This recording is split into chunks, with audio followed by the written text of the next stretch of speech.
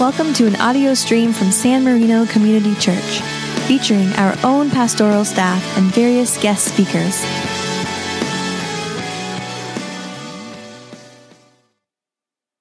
Good morning, my friends. Good morning. You know, I appreciate that. We are indeed the few and the mighty today, but that was a solid good morning. I like that. Thank you. Today, our scripture comes from Luke chapter 9, verses 28 through 36. We're continuing on in the story of Luke. Let me make sure I don't knock anything over. If I do, sorry about that. We're continuing on in the story of Luke, following the journey of Jesus Christ as he carries out his ministry while he was here on earth. As we come into Luke 9 today, Jesus has just fed the 5,000. He's sat down with his disciples for a really tough conversation. We're going to talk more about that later. And then a week goes by and we jump into the events for today, often just referred to as the transfiguration, for the way that Jesus' appearance was changed and transformed while he was with the disciples. So let's jump right on in, Luke 9, verses 28 through 36. So about 8 days after Jesus had had this tough conversation with the disciples, telling them that he was going to die and that they were going to die too. About 8 days after Jesus had said this, he took Peter, John, and James with him and went up to a mountain to pray. As he was praying, the appearance of his face changed, and his clothes became as bright as a flash of lightning. 2 men, Moses and Elijah, appeared in glorious splendor, talking with Jesus. They spoke about his departure, which he was about to bring to fulfillment at Jerusalem. Peter and his companions were very sleepy, but when they became fully awake, they saw his glory and the 2 men standing with him. As the men were leaving Jesus, Peter said to him, "Master, it is good for us to be here. Let us put up 3 shelters, one for you and one for Moses and one for Elijah." He did not know what he was saying. Don't you love that sidebar by Luke? He's like, yeah, he wasn't really with it, right? He didn't know what he was saying. While he was speaking, a cloud appeared and covered them, and they were afraid as they entered the cloud. A voice came from the cloud saying, "This is my son, whom I have chosen. Listen to him." When the voice had spoken, they found that Jesus was alone, like it had never happened. The disciples kept this to themselves and did not tell anyone at that time what they had seen. My friends, we need the inspiration of God to understand what the heck is going on here. So if you will, please join me as we pray.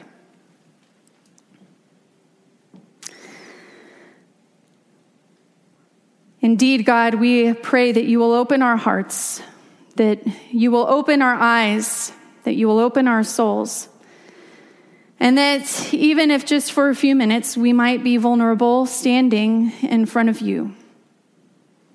We pray that you will take all of the distractions that crowd our minds and that you will disperse them away, so that instead and in their place we might be filled with your truth and with your hope, with your light and with your love, that we in turn might be ambassadors of your good news. In all of our imperfection, Lord, may your truth be made perfect. In Jesus' name we pray. Amen.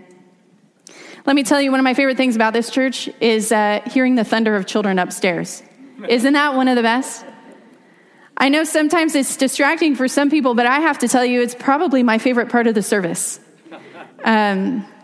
So, something that I hear said regularly as a minister is sort of something as a lament. I have heard it from friends and I have heard it from strangers. I have heard it from faithful Christians and I have heard it from agnostics and atheists. I have heard it from people who possess absolutely everything in the world, and I have heard it from people who have nothing to their name. And it's not always said in the same words, but it usually goes something like this: if only God would just speak to me clearly, if only God would just give me a sign, then whatever it is that I am facing would be so much easier to bear. I know that there have been times where I've said this to myself. There's probably times where every single one of us here has said something like that, has longed for something similar. We're in the midst of trying to keep our head above water, of trying to be faithful, because it always seems to be in those moments that God is the most quiet.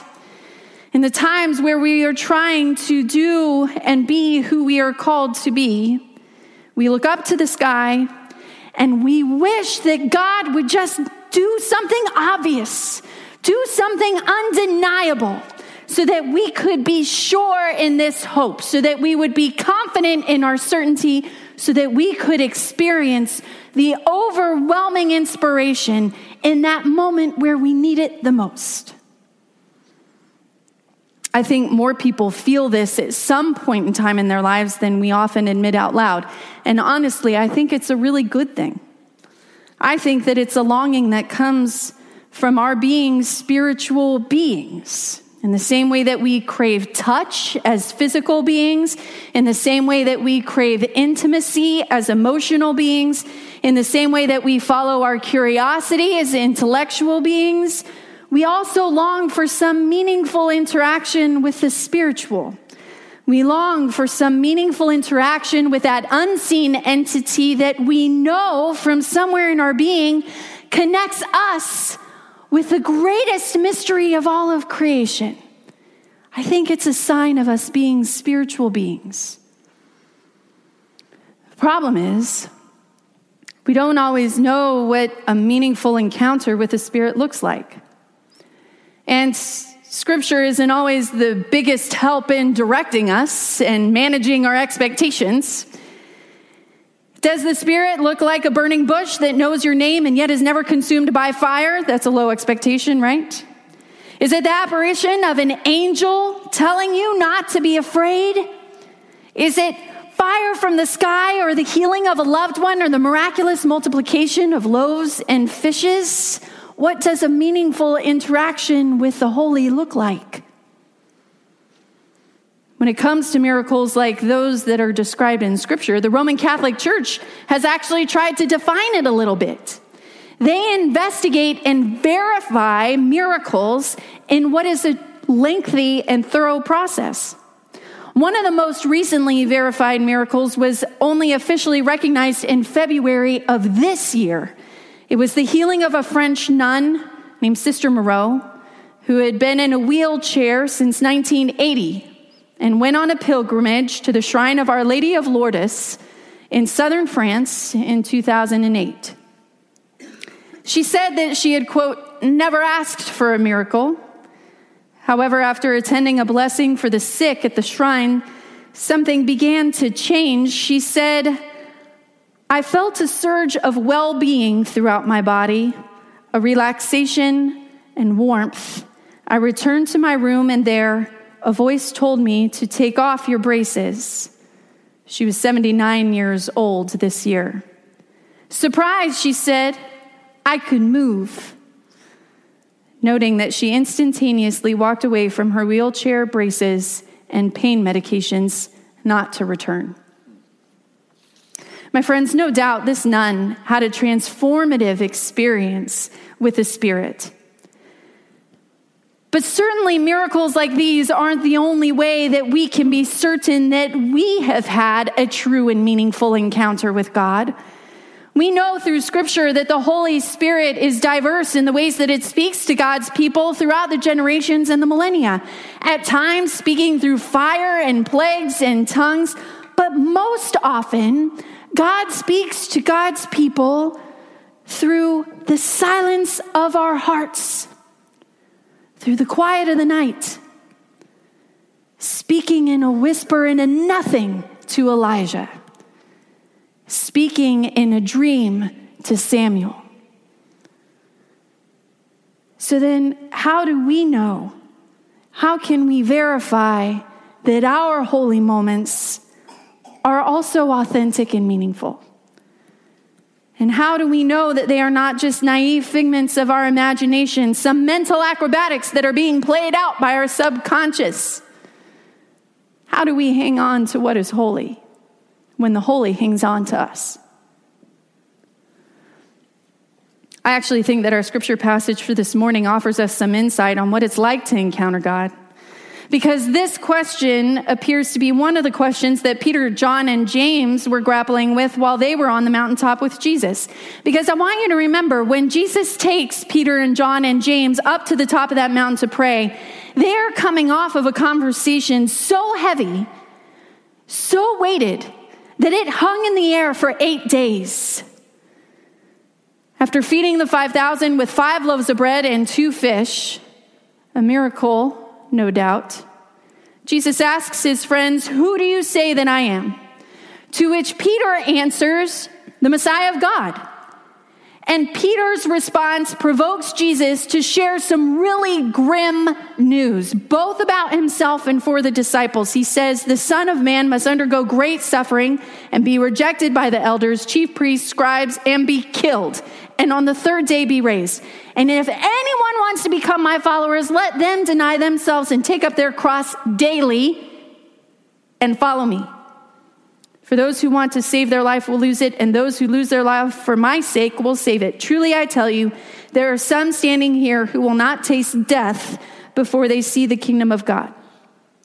So more or less, Jesus is telling the disciples that he is going to die, and that if they choose to continue to follow him, every single day will feel like death. Take up your cross daily and follow me. It's quite a promise, isn't it? You think everyone signed up?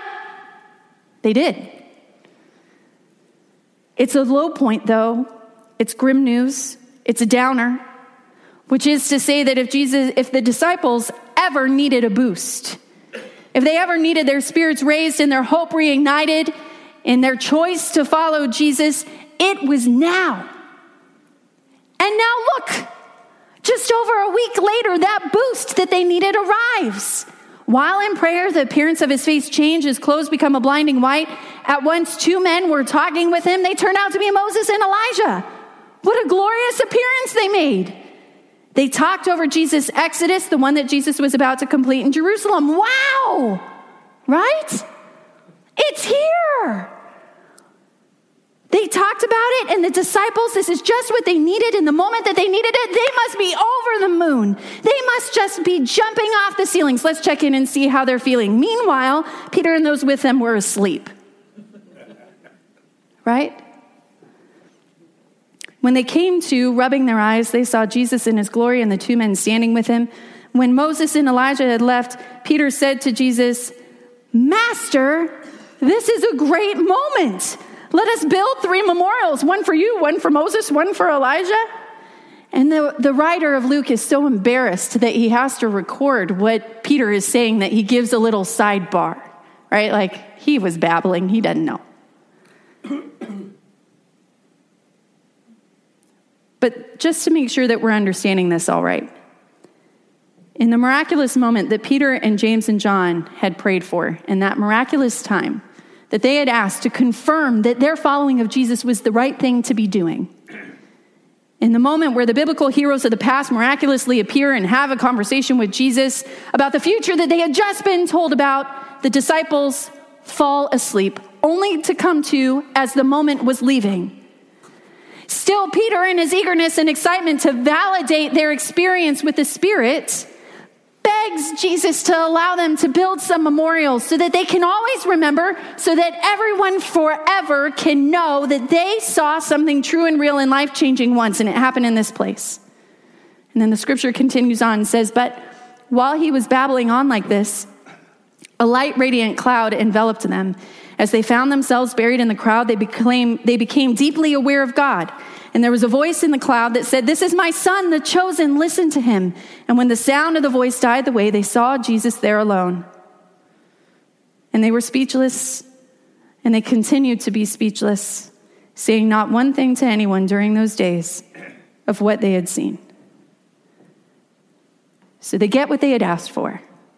They get the miracle they longed for, only to fall asleep, try and make a ritual out of it, and then not tell anybody. In the moment where they needed God to be the most obvious and undeniable, where they needed God to be tangible and all-encompassing, they nearly missed it. They nearly missed it by taking the nap. Then they nearly missed the point by wanting to ritualize it rather than hold it in their hearts. And before they finally surrendered to doing nothing and just allowing themselves to be enveloped by God's presence and light and voice, they do nothing. And why? I can imagine why. Because maybe people would think that they had been dreaming. After all, they had been sleepy. Maybe it hadn't really happened. Maybe they questioned if they had really seen it happen. Maybe they thought that they were making it up. Maybe that's why they kept it quiet. Or maybe they thought that they would laugh at Peter, who was babbling away in one of his most vulnerable moments. Who knows? For whatever reason, they filed it away to silence, not sharing it until years after Jesus' death, after they had already sacrificed the course of their lives for the way of Christ. Why would they do that? Get the thing that they want, only to keep it to themselves. Let me tell you a story. When I was in college, I had two friends named Scott and Eric. Scott, Eric, and I were part of a team of people who planted a church in Huntington Beach in the early aughts. And now every one of us here, I imagine, has a crazy friend, a wacky friend, someone who sort of marches to their own drum, who is endearing and engaging for it. Anyone here have a wacky friend? Yeah, Scott was my wacky friend. He really believed in prayer. He believed in the power of prayer to change things, and he was convinced that if we were faithful in praying for the things that we wanted to see changed in the world, then they really would be changed. And the thing that Scott really wanted to see changed in the world, the thing he wanted to be changed more than anything, was for the rapper Eminem to become a Christian. It is funny. So he was convinced that if Eminem became a Christian, then the world would be influenced for good in infinite ways. And so after weeks of convincing Eric and I to join him and praying with him every single week in the same park, at the same park bench, we did. Scott praying for Eminem, Eric praying for the city, me praying for world peace. Now, one day I had an old roommate who was visiting from out of town. She was a dear friend. She's still dear to me today. We'll call her Charlotte. Charlotte was going to arrive around the time that I was supposed to meet Eric and Scott to pray for Eminem and for world peace. So I told her that she could either come with me to pray or meet me afterwards for dinner. And even though she was agnostic, leaning toward atheism, she decided to come with me to the park. After the four of us had chatted and shot the breeze and caught up a little bit, the three of us, Eric, Scott, and I, buckled down to pray. Scott for Eminem, Eric for our friends in the city, me for world peace. And just as we were about to say our amens, another voice piped in. It was Charlotte. "I'm sorry for not believing in you," she prayed as tears rolled down her face. "I want to believe. I'm sorry for not believing." There was a long silence after Charlotte had prayed, and as we all opened our eyes and tried to act cool and not make her feel awkward about it, she just looked at us and said, "I'm so sorry." She said, "I don't know what came over me." And there was no doubt in her mind in that moment or in ours that God had showed up and surrounded her in that moment. In that moment, she felt that surge of relaxation and well-being and peace. And in that moment, she had an undeniable encounter with God. It wasn't with seraphim or with burning bushes. It wasn't with the healing or miraculous provision of bread and fish. It wasn't with the cloud of light and the gleaming faces of biblical heroes past. It was there on that silly park bench with three silly college-aged kids praying for the soul of Eminem and for world peace. My friends, we are being called to go out into the world. And so I'm going to send us with this. When we pray for God to intercede, to overwhelm us with some sign that we cannot deny, God meets us in that, and we do experience it. So let's not give it away. Let's not justify it. Let's not excuse it. Let's not file it because it's incongruent with how we think we are. Let's let it be for what it is. And then let's share that moment with someone else. because it is only by hearing how God moves and touches us in the deepest of our souls that we will be people who share good news, that we will be those ambassadors. A couple of years after that, I got a letter from my friend Charlotte, who said nothing more than, "I haven't forgotten, and I will not forget." May we not forget to. Friends, let's head out into the world. Church Reformed, ever reforming, one heart at a time.